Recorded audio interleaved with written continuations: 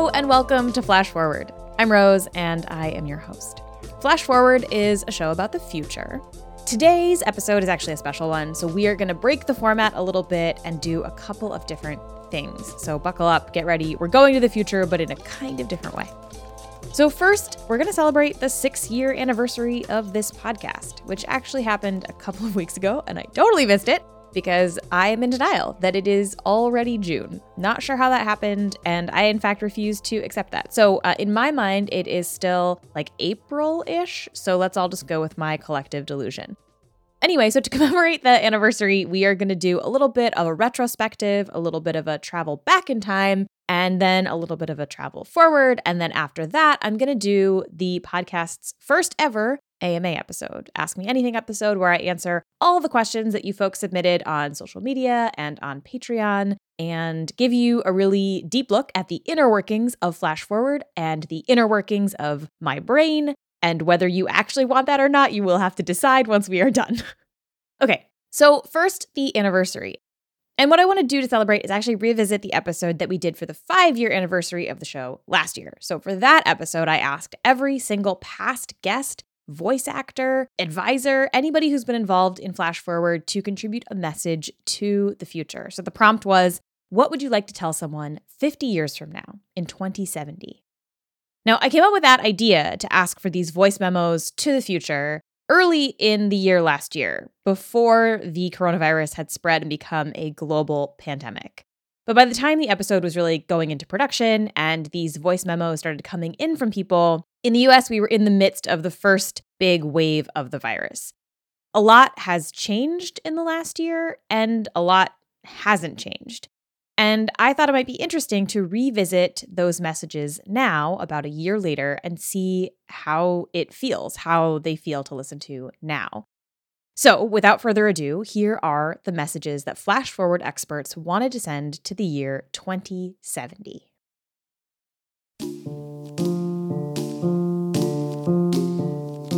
Dear future, I wish you Godspeed. Hello, people of 2070. Hi, Rose and future people. Hola, mis amores. First off, I want to say hello to all the cyborgs, mermaids, humanoids, aliens. Dear person in 2070. So, hello. This is Janelle speaking to you from the past. And I guess the first thing I want to say is sorry for what we are doing to set you up for some pretty bad situations, probably in the future. I'm really, really sorry. I realize that people in your year probably don't have many warm feelings for those of us living through 2020. I promise it is not our favorite year either. I'm sorry that there are probably hardly any insects or amphibians left, and that you'll probably never be able to see a coral reef. Those were really cool. What message would you like to send to someone living 50 years from now? I would ask if we're still protecting the planet, because that's one of the most important things in the world. I'd wonder if there were going to be as many trees from there, or if species that have lived while I'm a child have gone extinct. There probably will be. Yeah. It's been 100 years since the first Earth Day, and so many of the things that existed then likely don't exist for you now. Lots of species, but also whole places, rivers, rainforests, and those reefs. I'm seriously so sorry. Is there anything you want to say to someone 50 years from now about these things? Maybe someone your age, which is 11. In 50 years, you'll be 61 then. I told them to protect what little nature they have left, if there is little left. Yeah. And if we have a lot left, because people have taken a stand to make sure to protect it. What do you like most about nature? I like the fact that it's always changing. It's always in constant motion. Just like you. Yeah. Love you. Thank you.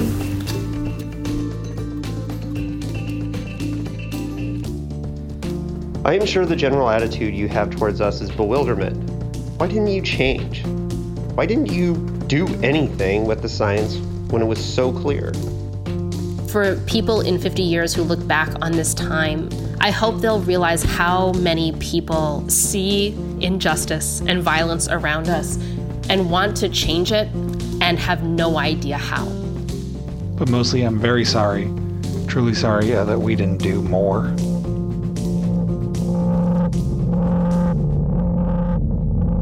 I'd like to take this chance to not say sorry. Some of us knew that there were even bigger problems in 2020 than the cruelties of the for-profit healthcare system. That the stuff, the cars, the yoga mats, the smartphones, the Instapots, the bacon burgers were killing the planet, and that producing and distributing the stuff meant really awful lives for lots of people at the time, and probably assured awful lives for people well into the future, that is, into your time, but we bought them anyway. We knew what they meant, and we didn't stop. We didn't elect the people who had better ideas. We didn't resist. And I'm not saying sorry. To say sorry is a comfort, and the possibility of comfort of being forgiven for the consequences of our action is the problem in 2020. So I'm rejecting the chance to say sorry to the folks of 2070. And instead, I'm aiming to start making the right choices. So that's all. Hope you're safe. Hope you're healthy. Hope there's still hope. Thanks.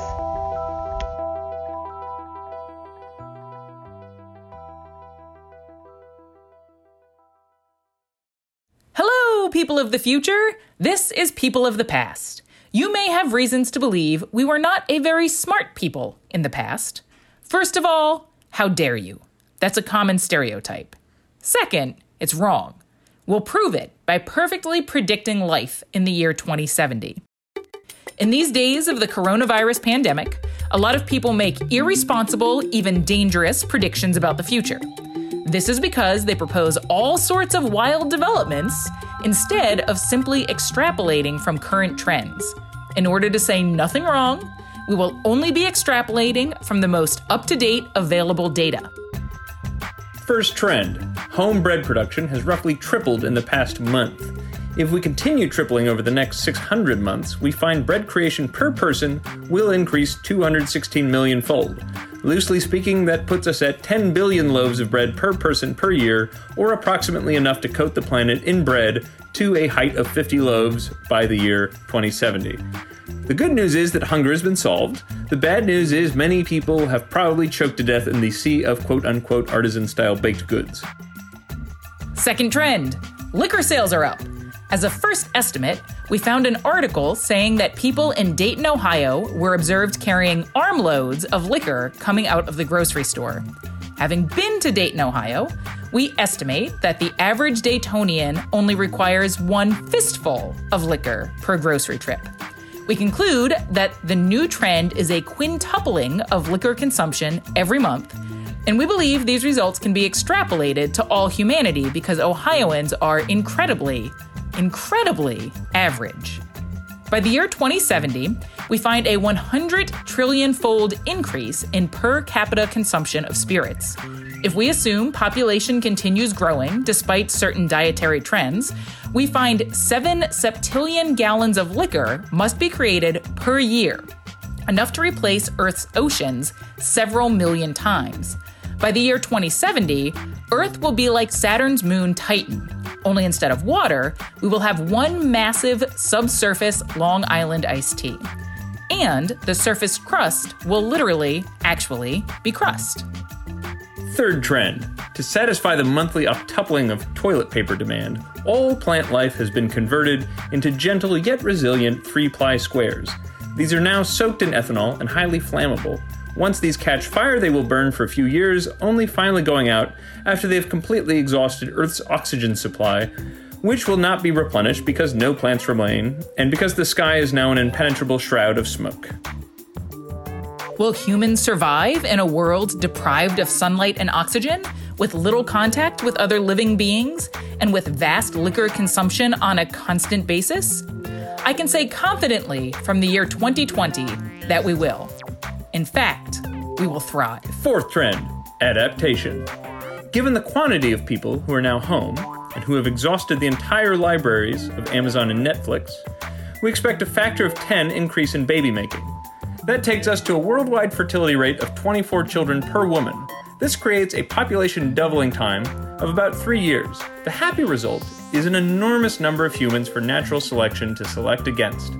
until we are whittled down to only those beings who can survive in a state of perpetual carb loading and inebriation. The sloshed will inherit the earth. That is our prediction, drunken fish people of 2070. Please know that from our vantage here in the dark days of 2020, we never lost hope, though we are sad to have missed out on utopia.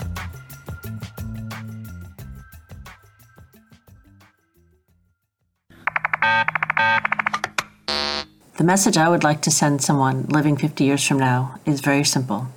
42. Thank you. Hi, my name is Kathy Randall Bryant. I am a pastor by training, but right now I'm the full-time caregiver to my 2 girls. To Rebel and Roar, now that you are 54 and 52, respectively. First, I hope you are well. I hope you are still able to laugh with your full bodies the way you did today. I hope you can go outside and smell the green of spring, the gold of summer, the burnished red of fall, and the white of winter. I'm sorry for mistakes I've made and assumptions I've held, even as you teach me new ways of seeing the world. Keep teaching me, and those around me, better ways of understanding what we have now. I look forward to seeing your face again, and I can't wait to see what experiments you share at your table. I love you, Mom. Here are some haikus to someone 50 years from now. If you can hear this, there's still hope for humankind to maybe fix this mess. We dreamed of jetpacks and flying cars, but the internet's better. I wonder what tech will be awesome yet mundane 50 years from now. Thank you.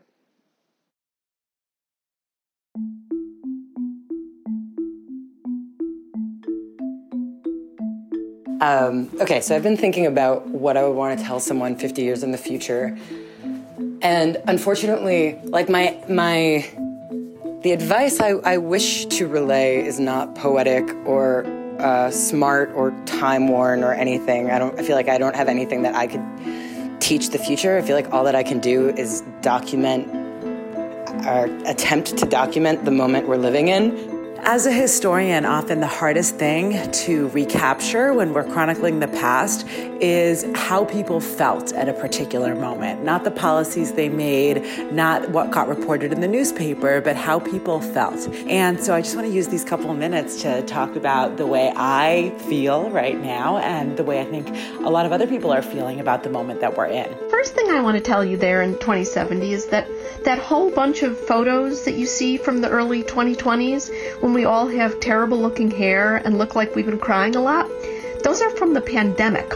I am recording this message after more than a month of quarantine because of the COVID-19 pandemic. I'm sheltering in place near San Jose because we're in the middle of a global pandemic. Yesterday was again the worst day yet in Los Angeles, where 81 people died. We are being treated as disposable. No one is looking after us. No one is going to work to make this easier for us. One of the things that historians often wonder is, did they know? Did they know they were living through a transformation? And it's not all that often that it seems that people did know and did feel, wow, things are really changing. But also it's hard to have the sources to actually assess that awareness or not. So I'll tell you right now, it does seem like we're living through history. And I want to say hey to the humans in 2070, 50 years from now.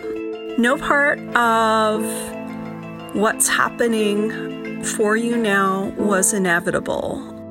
And I feel like the message I want to say to people living in the future is that, how do I put this? I can so vividly imagine a future where everything gets wrapped around the coronavirus outbreak. I feel like as an old lady, I'm going to be correcting people all the time. Like, no, people were using viral before. Like, that was a thing. Screens were also already a thing. We were already devising ways to avoid each other and have food delivered to our doors. And society was already extremely rigidly striated. And it was already really hard to live and get by, and that the coronavirus really only drew these things into stark relief.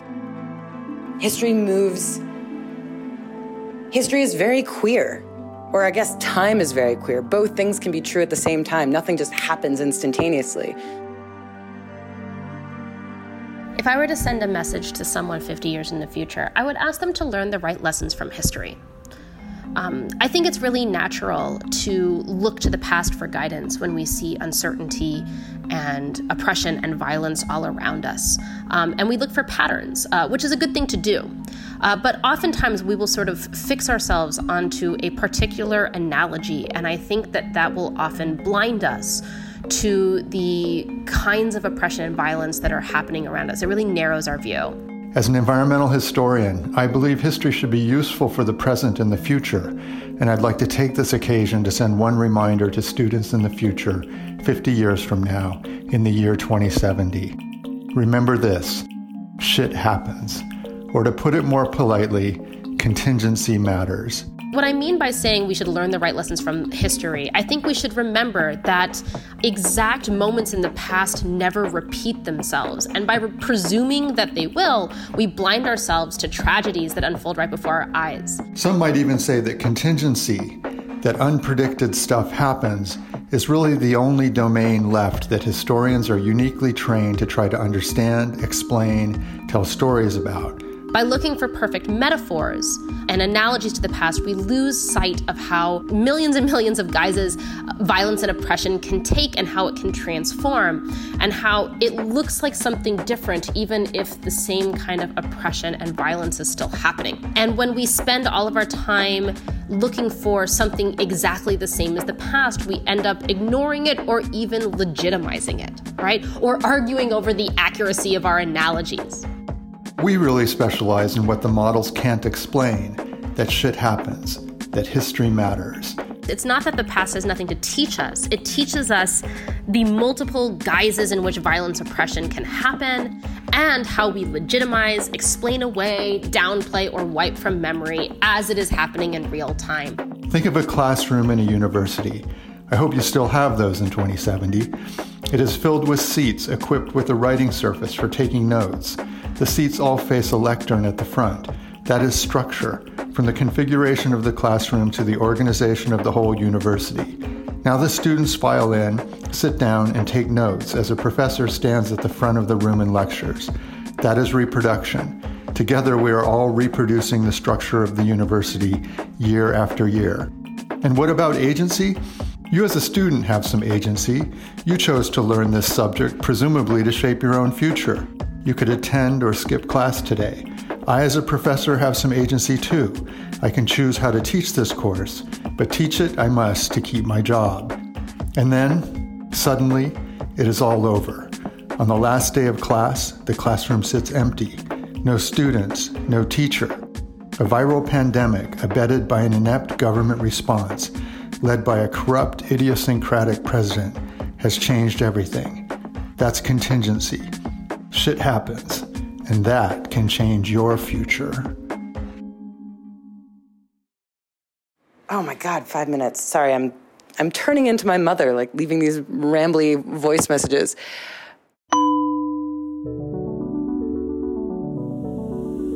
Dear 2070, you may be 50 years closer to the complete optimization of daily life, but you still stand to gain from a relationship with your past, specifically with a humble corporation by the name of Object Solutions.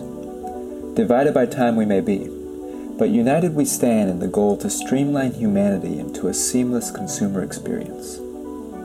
You may have more advanced technology, bigger data, but we still have that lucrative connection to the human soul. To that end, I slide my proposal across the tables of time. Object Solutions invites you to a formal meeting at our headquarters 50 years ago, today. With our guidance, you can have access to a society that's still separable from artificial intelligence. These days, if you try hard enough, you can still get a human on the phone. You can still truly know yourself and connect with others with only minor guidance from an app. Personally, I have more close friends than I do smart devices. But that time is fading fast. It's a perfect opportunity for you to capitalize. I'm not talking corporate merger that could step on some butterflies, but let's call it transactional time travel. Object Solutions is poised to be the corporate steward for the future you wish you were. I think you'll find a lot of opportunities in this time period. 2020 is not too early, not too late.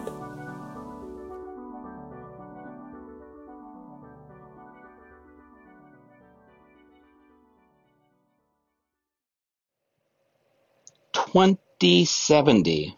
Hello. I think a lot about you. First, let me say, while you're probably caught up in all the nostalgia that's everywhere you look for the 2050s, let me tell you that you are living in one of the best of times right now here in 2070. How do I know? Well, sit down. You're probably not going to be ready for this. I'm living here in the year 2370. Yup, that's almost 300 years into your future. And I've read a lot about your century, and specifically your decade. So let me answer a few questions for you before I go. Our time is really limited when they send these transmissions back. So first question. Yes, humans finally do leave Earth. We actually build that home on Mars we were promised, and not the temporary, crappy one we got in 2030. No, a real one. The one like we were promised after the Great American Collapse of 2052. And no, we don't conquer death in the future. You see, as you remember, after the first full-time BCI, or brain-computer interface recipient, was attached to AI to form our first hybrid intelligence in, I think, 2046, we thought that would be it. Having people inside AI with all their memories, hopes, and dreams would create a new place for us to live. Unfortunately, sometime in your next 40 years, I think around 2112, we find out that mortality is part of a system of sorts that functions outside of our worlds, outside of our consciousness. It kind of keeps a cosmic order. It's important.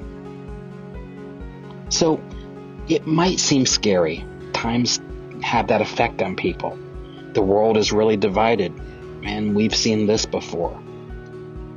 Our ability to dream, be lost in thought, have nightmares, or even just wonder out loud something when we're alone. That was our first glimpse in what it was like to tap into this river of time.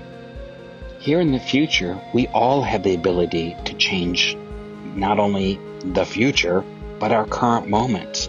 We've learned that using this feeling of daydreaming and hope has a way of reshaping our reality. We even have a term for it. It's called flash forward. It's kind of magical, and we don't use the term magical lightly. Take care. See you soon.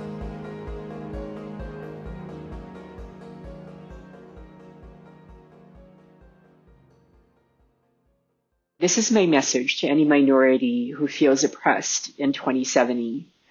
I know that people might be telling you that there are more important things to worry about, that the environment is wreaking havoc on us, that there might be a new pandemic, that there are threats from nature all across the planet looming. But don't let those people deter you from understanding that human problems are still problems that need to be solved, and that whatever sufferings the rest of the population have are sufferings that you also experience, and more. I just listened to a climate scientist of today crying because she knew how bad the situation was and wished she could do more. And I think there's a lot of us like that, and it may help to have that picture of humanity of our time, humanity of our past, as not being monolithic, as being a lot more nuanced and, a lot smarter than sometimes we give the past credit for. So I hope you in the future are also doing weird, smart, bizarre, things that we of the past have not even possibly imagined. Like, that is the beauty and the complexity of the history of humanity. So hello from one part of it to another part of it. In 50 years, I hope that time is held more gently, stop the rushing, stop the overwhelming noise, return to our gentle state. My hope for 50 years from now is that people won't want to hold on to power as much as they do now. I hope you exist, and if you do, I hope the entrenched opposition to the people trying to build a less cruel world have been overthrown or otherwise destroyed. I hope that COVID-19 is only a story you hear from your grandparents. My hope is that society will be more open to sharing power and sharing thoughts and ideas because they will have seen what people in this current age have gone through. Maybe by 50 years from now, we'll have learned that every time we lose one of these things, we're losing too.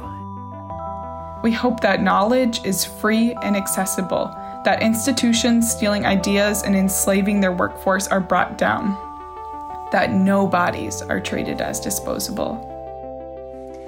What I hope for the continent of Africa and my country, Ethiopia, is that 50 years from now, we embrace both our identities, our languages, and science and technology. I hope that you're listening to this at a time where you can talk freely about your emotions, your thoughts, and your struggles with no stigma attached. That communal knowledge is recognized for the power that it has and that it is prioritized. I'm hoping that 50 years from now, you're looking at the lessons that we've been trying to learn for the previous 50 years and the 50 years before that and the 50 years before that, and you're thinking about them as places where we had good intentions but had not yet reached meaningful execution. I'm hoping that you've built on that as much as possible. In 50 years, I hope to see a world anew, living in old age, a hardened soul and a softened heart, living in the gentle springtime breeze. May you treasure the oracles that are in your communities right now, and I hope you listen to them with an open spirit and heart. Hopefully 50 years from now, everything that I'm saying is second nature, and you'll just go, well, yeah, of course. I hope people will listen, but I also understand on a deeper level, if you are there to receive this letter, then people must have changed. 2020 has been a challenging year, and my hope is, and you would know better than I would, that the people of my time realize how easily they can lose everything. We don't always get it right, but we keep on trying. And maybe that is because of hope. I hope that you are still trying to, even when you don't get it right. I hope that you are still asking for what you need. I hope that you are listening. I suppose what I would want to tell you is that we loved and cared and listened and supported each other. We didn't always get it right, but we kept trying.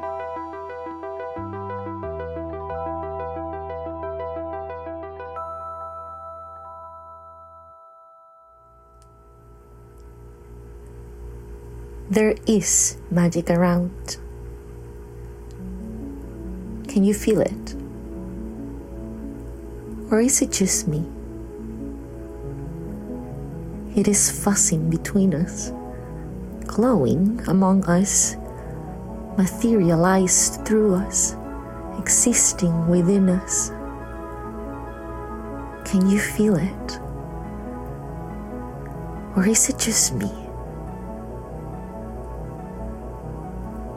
We are the alchemist of change. Look around. For real, look around. It is important to pause, to remember these days, write about them, breathe them.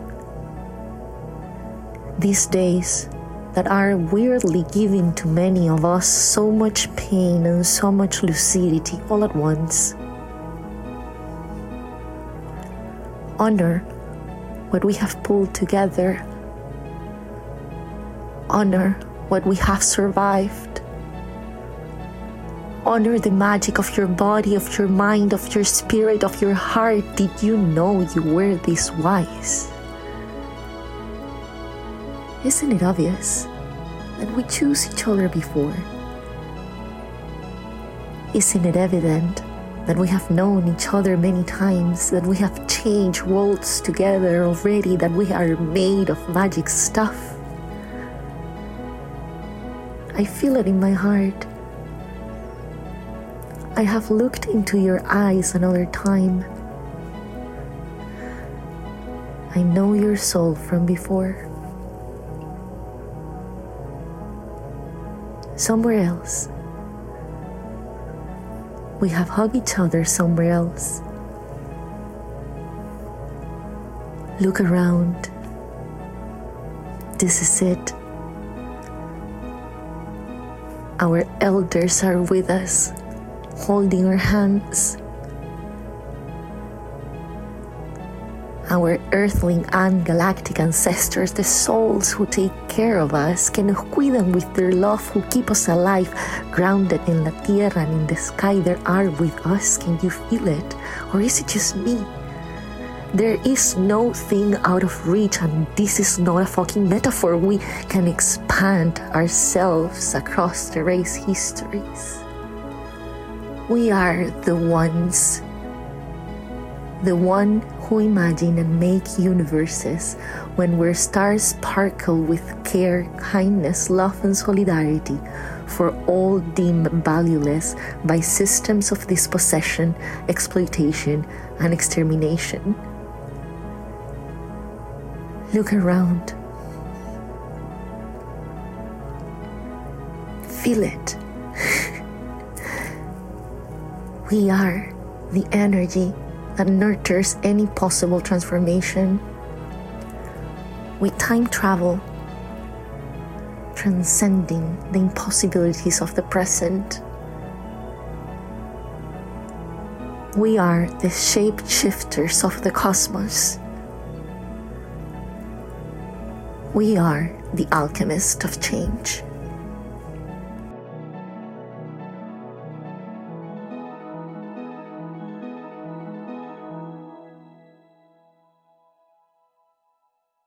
Smell you later. I think a lot about how the things that we do today will be interpreted and understood in the future. So I spent a lot of time wondering what people in 50 years or 100 years are going to think about the choices that we're making now. But the thing is, we can't really control how future histories will process us and look back on us.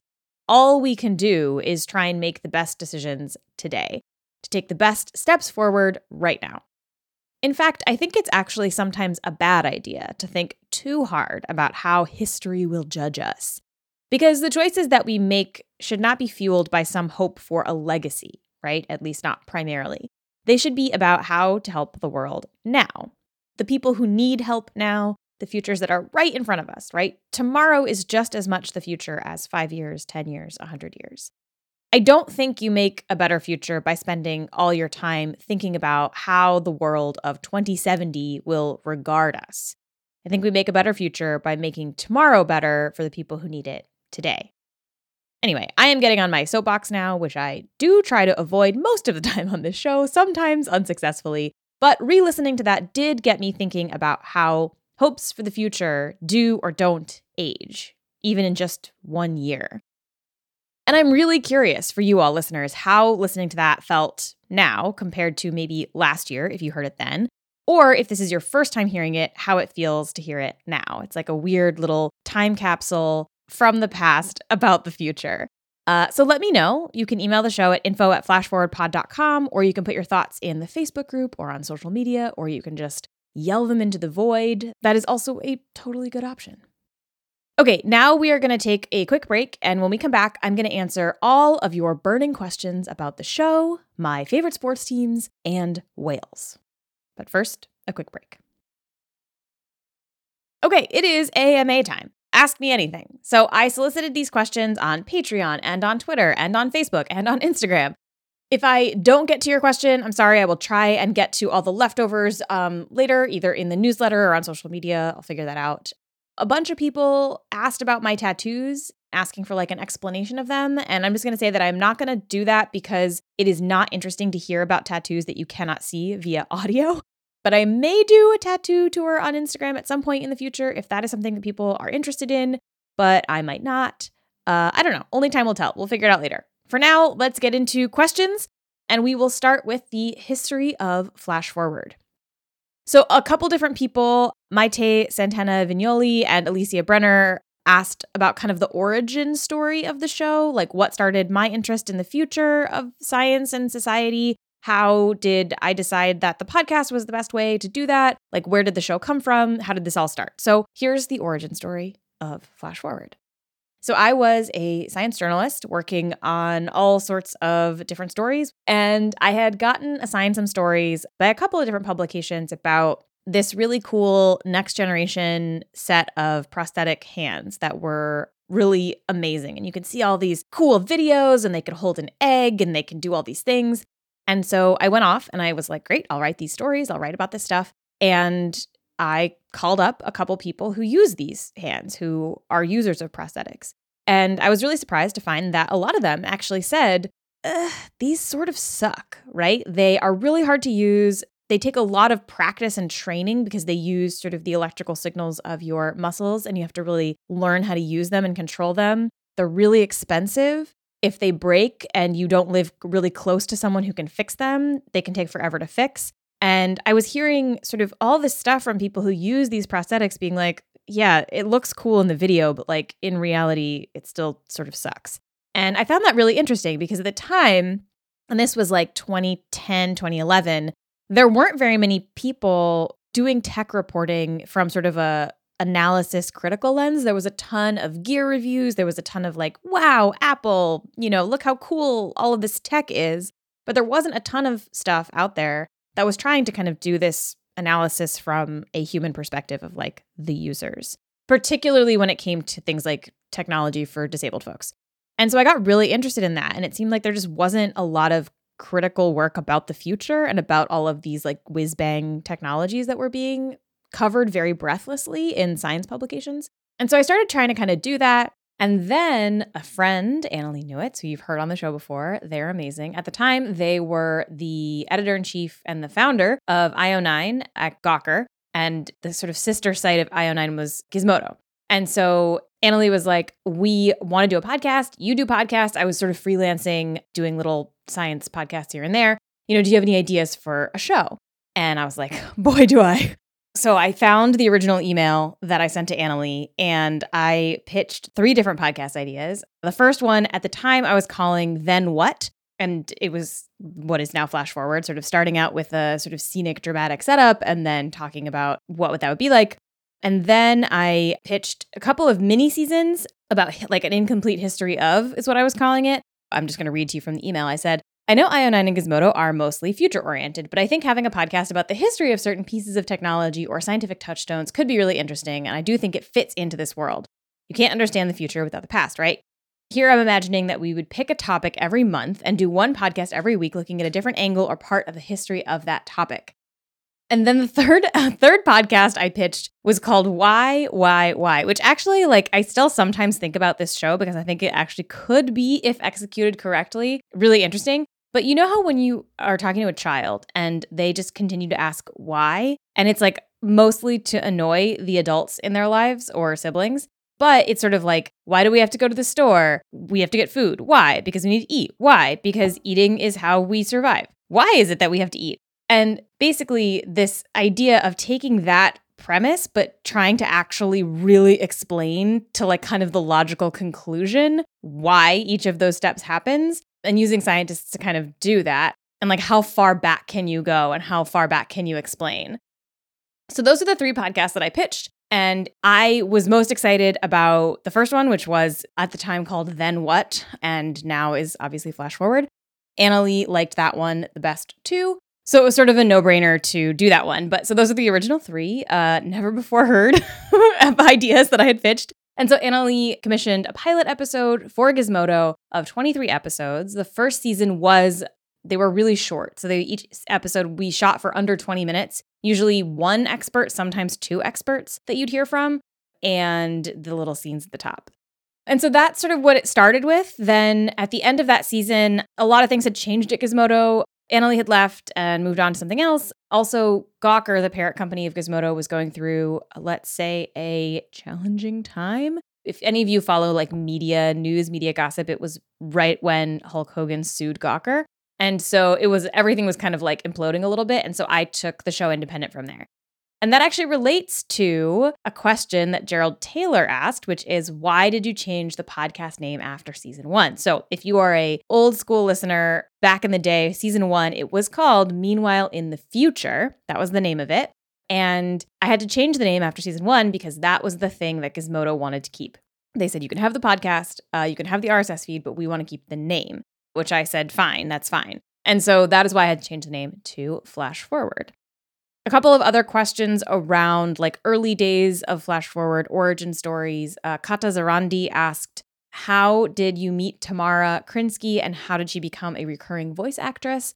So Tamara sort of was in the science communication, science journalism world early on. It still is. Tamara's great. I'll link to her website in the show notes for this podcast.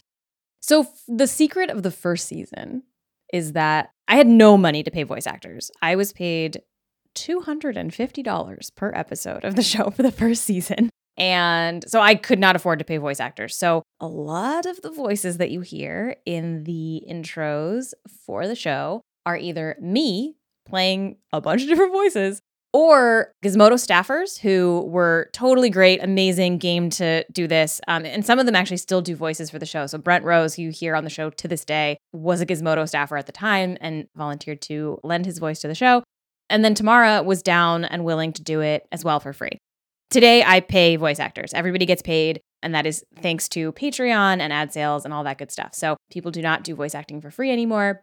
Okay, so now we have some questions about the process of putting together the podcast, sort of like what it takes to make Flash Forward. So Brian Smith, Alex Thielander, David Spooner, Noella all asked questions about how many episodes do you have planned in advance? Do you have season and idea topics you want to do, or do you just sort of come up with them during the season break? How do you organize your research notes? Just sort of like, how do you put together the podcast? So we tend to do 5 episodes at a time. We're usually working on 5 episodes at a time. The season is always 20 episodes long, so that gives us a nice kind of like set of the episodes.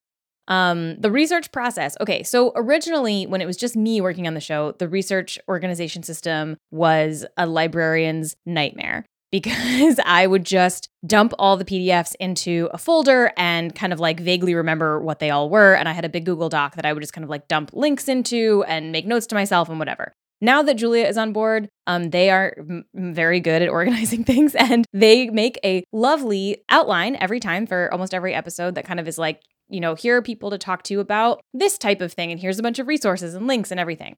A couple of other questions about picking episodes. Noella asks, are there topics that you have picked because you personally thought they would be fun or interesting? And the secret of this show is that literally the only reason we pick episodes is when we think they will be fun or interesting.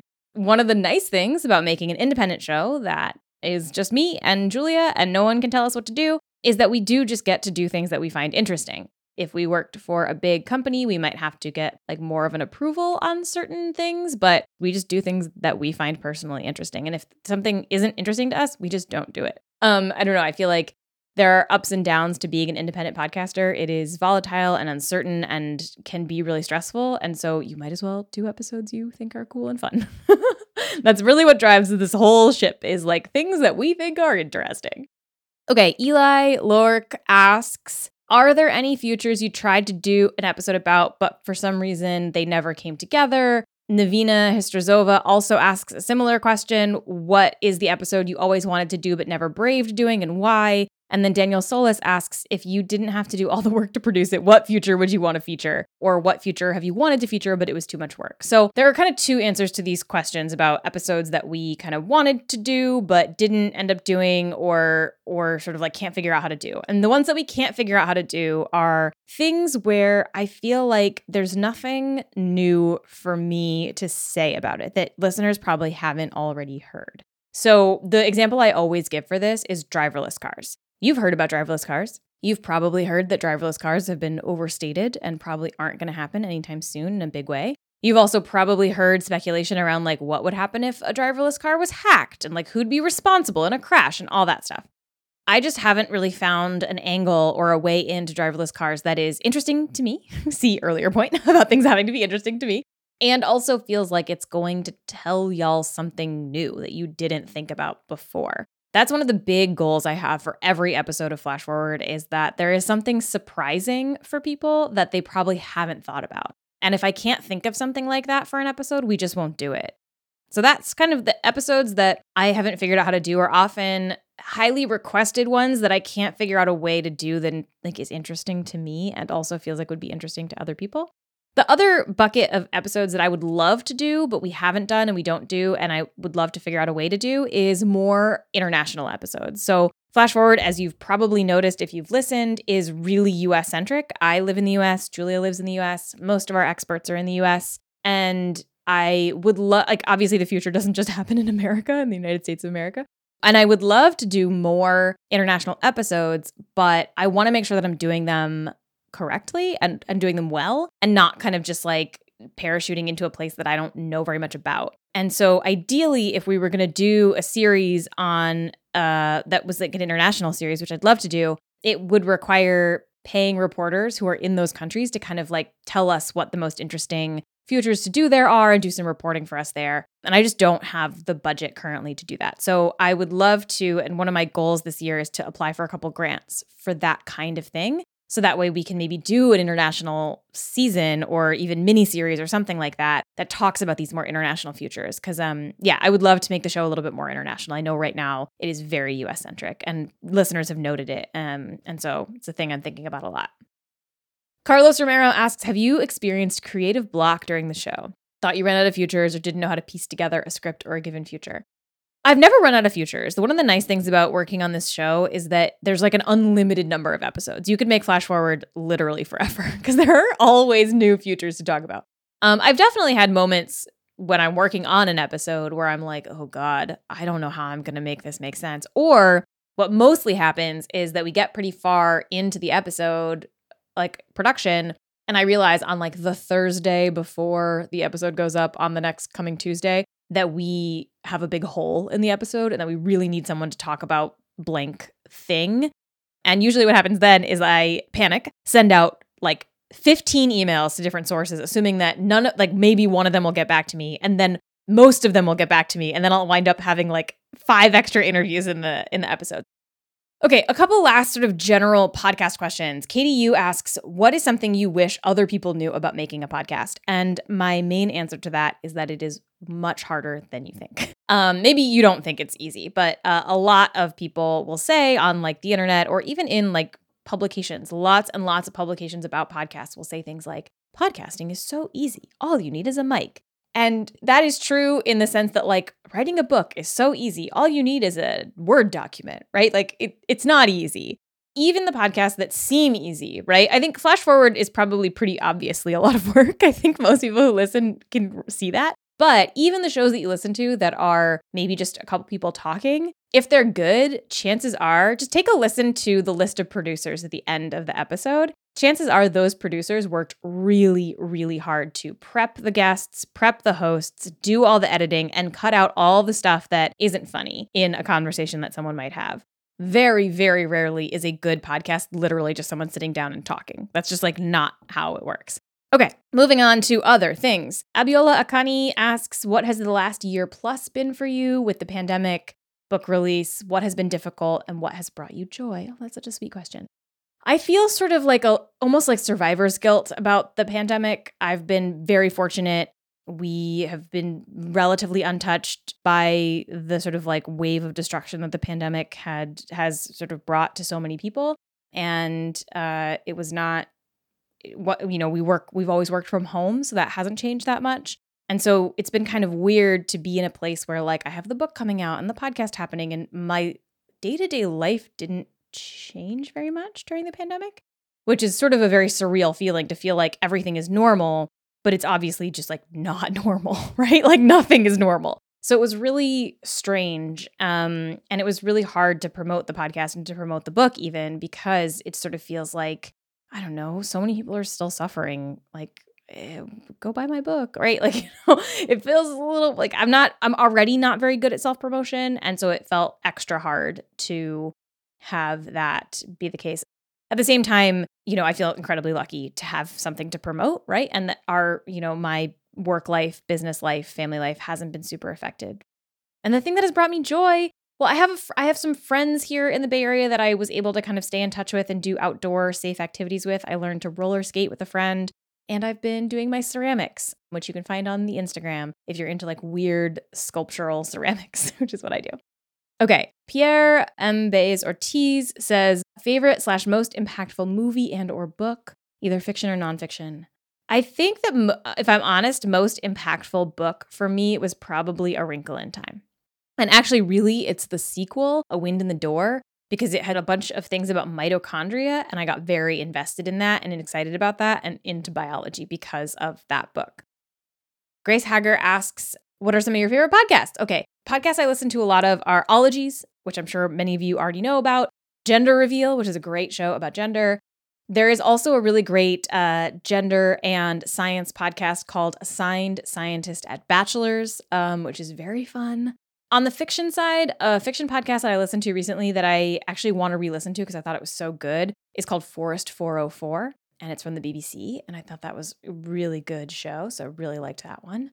And then one other one that I listen to pretty regularly is No Such Thing as a Fish, which is sort of like a science trivia comedy show that I really love. Okay, now we're going to do a couple questions about specific science and tech futures. So Damien Moody asks, as a homesteader and ward of a small forest, I wonder about insect and wildlife loss and how it affects everything else. What would it be like to replace that loss with artificial creatures or even clones? So I'm not going to say that much about this question because we actually do have an episode that we're planning. It's going to come out in the fall-ish, like late summer, that is about this thing. So stay tuned. You will get the answer in an episode. Okay, Sarah K asks, what do you think about a future where people gain the ability to turn into animals either by transforming, a la Animorphs, or implanting their consciences? Would this make us more understanding of the natural world or less? So I love this idea. I'm obsessed with Animorphs. I read them all as a kid, and I would read them all again. In fact, maybe I will read them all again. I think a lot, as you all know, about animals and about the ways in which we think about them and think about their brains and how they work and what it would take for us to respect and recognize other kinds of intelligence or other kinds of consciousness that aren't like humans. So, I think that one thing that's really interesting is that we often assume that if we could just step into the shoes of another person or maybe creature, we could understand them, right? We could better understand and relate to them, maybe respect them. And that's kind of like, in some ways, some of the premise of Animorphs. But there's actually a lot of really interesting research in psychology that suggests that that might not be the case. So there are a variety of simulated experiences. Some of them are AR and VR. Some of them are more analog. For example, there are a couple of simulations that people will do sometimes to try and increase empathy for disabled folks by doing things like making people wear a blindfold around to, sort of simulate blindness. But what they find is that a lot of the time at the end of these different simulations and experiences, people actually report, when you sort of try to measure their empathy, it winds up going down because people think like, oh, that wasn't that bad, right? Or like, oh, I could totally do that. And it winds up sort of backfiring. So I sort of wonder, if you could step into an animal's body, would you actually be able to respect that way of thinking and being in a way that would actually increase empathy? I think a lot about, there's a part of Sunara Taylor's book called Beasts of Burden, which is an amazing book, and I highly recommend it, where she talks about the chimpanzees who were in the news a lot after they were sort of being used for animal research, but then taught sign language, right? This was a big thing for a while. And once they taught the chimps sign language, all of a sudden people were like, oh, no, we can't use them for research. Like they can speak to us. They can speak sign language. Asterisk on that. I recognize that there is a lot of debate around whether they were actually speaking sign language or not. We're not going to get into that on this episode. But there was this kind of public moment where people were like, well, wait a minute, we can't experiment on these animals. They can talk. And Sonara Taylor kind of points out, like, they're the same animals with the same intelligence as before, but now because they can talk to us in a specific way, we respect them more. And what does that mean for, like, humans, for example, who can't talk? Like, there's a lot of, I think, bias and implicit sort of like human-centricness about our way of being and communicating and thinking being kind of like the highest level there is. And I wonder that if you were to step in, say, a squirrel's mind, would you actually be able to sort of see that as just as worthwhile or interesting as, you know, a dolphin or whatever it is, just with a different kind of way of thinking? I'm getting down on the rabbit hole tangent because I love this stuff. I think about it all the time. So that's just sort of some thoughts I have about that. Okay, Colin Croft asks, how confident do you feel about us getting through the current climate crisis intact? Firstly, as a society/civilization, and secondly, as a species. Whew, okay. I'm going to give you a really annoying answer, which is like, what does it mean to say intact? Some people will be fine. Some people will absolutely make it. Some people will not. Like the impact of the climate crisis is going to be extremely disparate and unequal. And I think that we have to kind of really interrogate what we mean when we say like who in a society or civilization, right? And what are we talking about here? I don't think the human species goes away. I think humans are a little bit too good at using resources and figuring things out. But who gets to survive and who makes it and who lives well and who doesn't, I think is the big question. Okay, Kathy Randall Bryant asks, what global football team do you root for, league or country during the World Cup? Okay, so I am an American soccer fan, for better or for worse. And one of the funny things about being an American soccer fan is that you both have like the highest of highs with the U.S. women's national team, just like globally dominant for decades at this point. And then you have the lowest of lows with the U.S. men's national team, which doesn't qualify for the World Cup or the Olympics sometimes. And so, you know, yes, rooting for them. That's who I root for, sadly. In the Premier League, Leicester City has been my team for a while, which has been really cool recently. Wasn't cool for a long time. And then, you know, the sort of sad real answer is that any team in Europe that has an American playing on it, I will root for. So I rooted for Chelsea recently in the Champions League final because they have Christian Pulisic. I will root for Dest, John Brooks, Tyler Adams, Cameron Carter-Vickers, like anybody, any of our young players who are over in Europe, I will root for them. In the MLS, sadly, I am a Red Bulls fan, which I come by honestly because I was a fan of the team when they were the Metro Stars, and I actually still have an old jersey with like the red and black stripes. I used to go to those games. Another soccer question. Elliot McVeigh asks, how do you hope soccer might change in the future? Big thing would be just more support for the women's teams, which just get totally ignored and don't get the resources that they need and don't get equal pay. And so I would just love to see more support for the women's teams. Matthew Jackson asks, what are some trends today that you believe are not good indicators of the future? I would say that probably people over-index on how much the current leaders of technology companies and venture capitalist funds that fund technology companies actually know about the future. I think that there's a lot of sort of assumption that the guy who built Facebook is the guy to look for the future. And I think that's largely untrue. Second question from Matthew is, what is your favorite non-flash forward piece of media that you have created? That's a hard question. I like a lot of things that I've made. That sounds really egotistical, but I work hard on stuff. But I did make 2 episodes of the first season of the 30 for 30 podcast that's about sports. And the 2 of the episodes that I made are both about women who do things that are just sort of like incredibly hard and cool. The first episode is about an all-women's team that went to the North Pole, the first all-women's team to go to the North Pole. And the second episode is about a woman who, depending on who you ask, scammed or gamed casinos out of like millions and millions of dollars. And is sort of this like secretive baccarat player. So I really like those. Those are both linked on my website if you ever want to listen to them. Okay, this is the last section of the AMA. General questions about the future. Luke Glidden asks, language question. What are some words you've never heard people use? They're either too obscure or of your own invention that you think we will need or will need in our futures. What might it indicate if we start using the words you've chosen? Oh, this is interesting. I think I'm going to answer this slightly more generally because one of the things that is really cool about linguistics is that it changes really fast and can change to sort of suit the ways in which we want to talk about things. I do think that we're going to wind up wanting more and more words to describe the distinction between our online lives, our work lives online, and our physical lives. And I want to be careful to not say that like the online world isn't real, right? Some people will say like the real world and the online world. Like things that happen online are real. Many people meet online and are very good friends having only met online. I have friends that I met on the internet, some of whom I've never met but are some of my closest friends, some of whom are now my closest friends and like we're neighbors because we met on the internet. So it's not true that the internet is not real life. But I do think that as we're going to see a lot more people working from home, doing kind of like this hybrid model, I do think that there's going to be an uptick in wanting specific ways of talking about being on in the work sense online and being off, and sort of having that distinction between our online work, school, social worlds and our offline ones.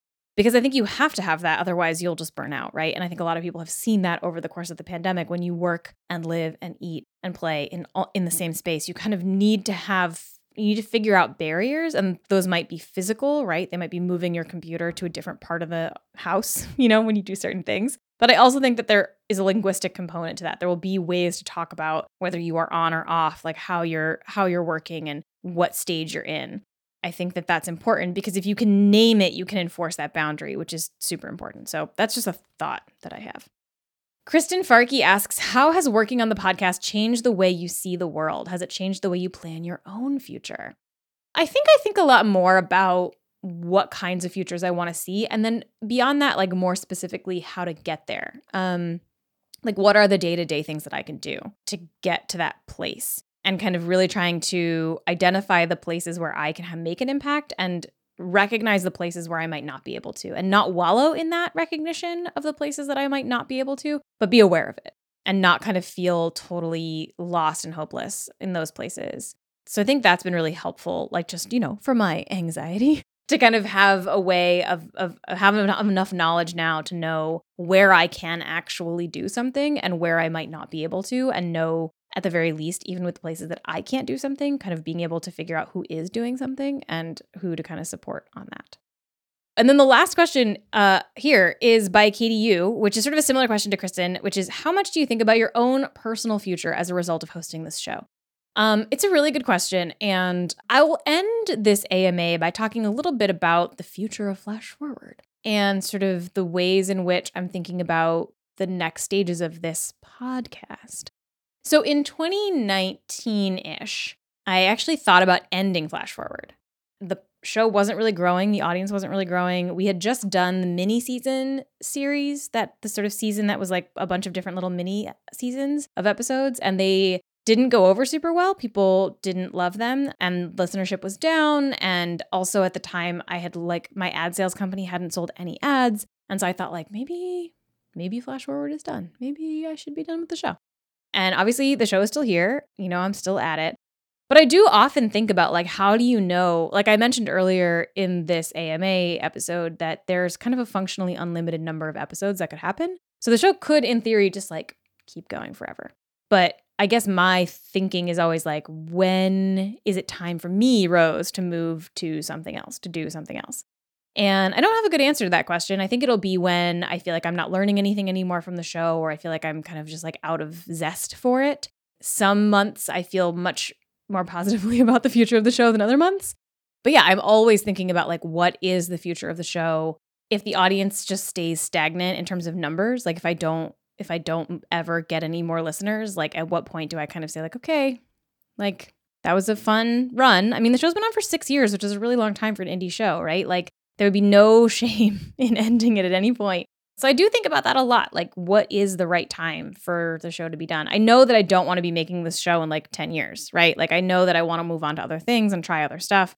So it'll be interesting to see kind of as I go, what happens. So obviously we'll run to the end of this year and then we'll think about what happens next. And so this isn't a big announcement. The show is ending at the end of the year. That is definitely not what I'm saying. But I do think about it all the time in terms of what is the right way to how do you plan for that, right? How do you plan for something to end?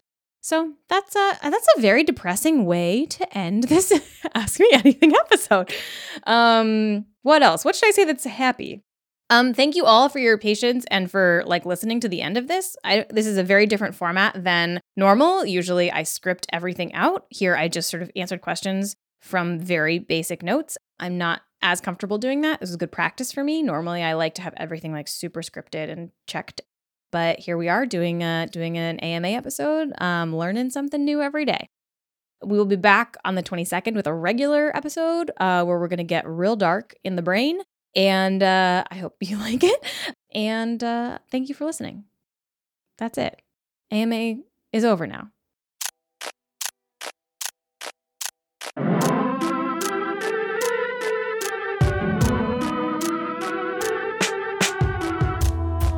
Flash Forward is hosted by me, Rose Eveleth, and produced by Julia Lines Goodman. The intro music is by Asura, and the outro music is by Hustleonia. The episode art is by Matt Lubchansky.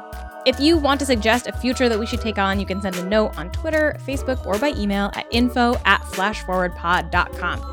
We do genuinely love hearing your ideas. And if you want to discuss this episode or some other episode or just the future in general, you can join the Facebook group. You can just search Flash Forward Podcast on Facebook and just ask to join. You do have to answer one question. It's very, very easy. And if you want to support the show, there are a few ways that you can do that. You can go to flashforwardpod.com/support for more about how to give. If you become a supporter, you get things like a bonus podcast, a newsletter, a goodie bag, a book club, all sorts of cool stuff. If financial giving is just like not happening for you, you can still help the show. You can go to Apple Podcasts and leave a nice review, or you can just tell your friends about the show. That genuinely does help. Okay, that's all for this sort of not future episode. Come back next time and we'll travel to a new one.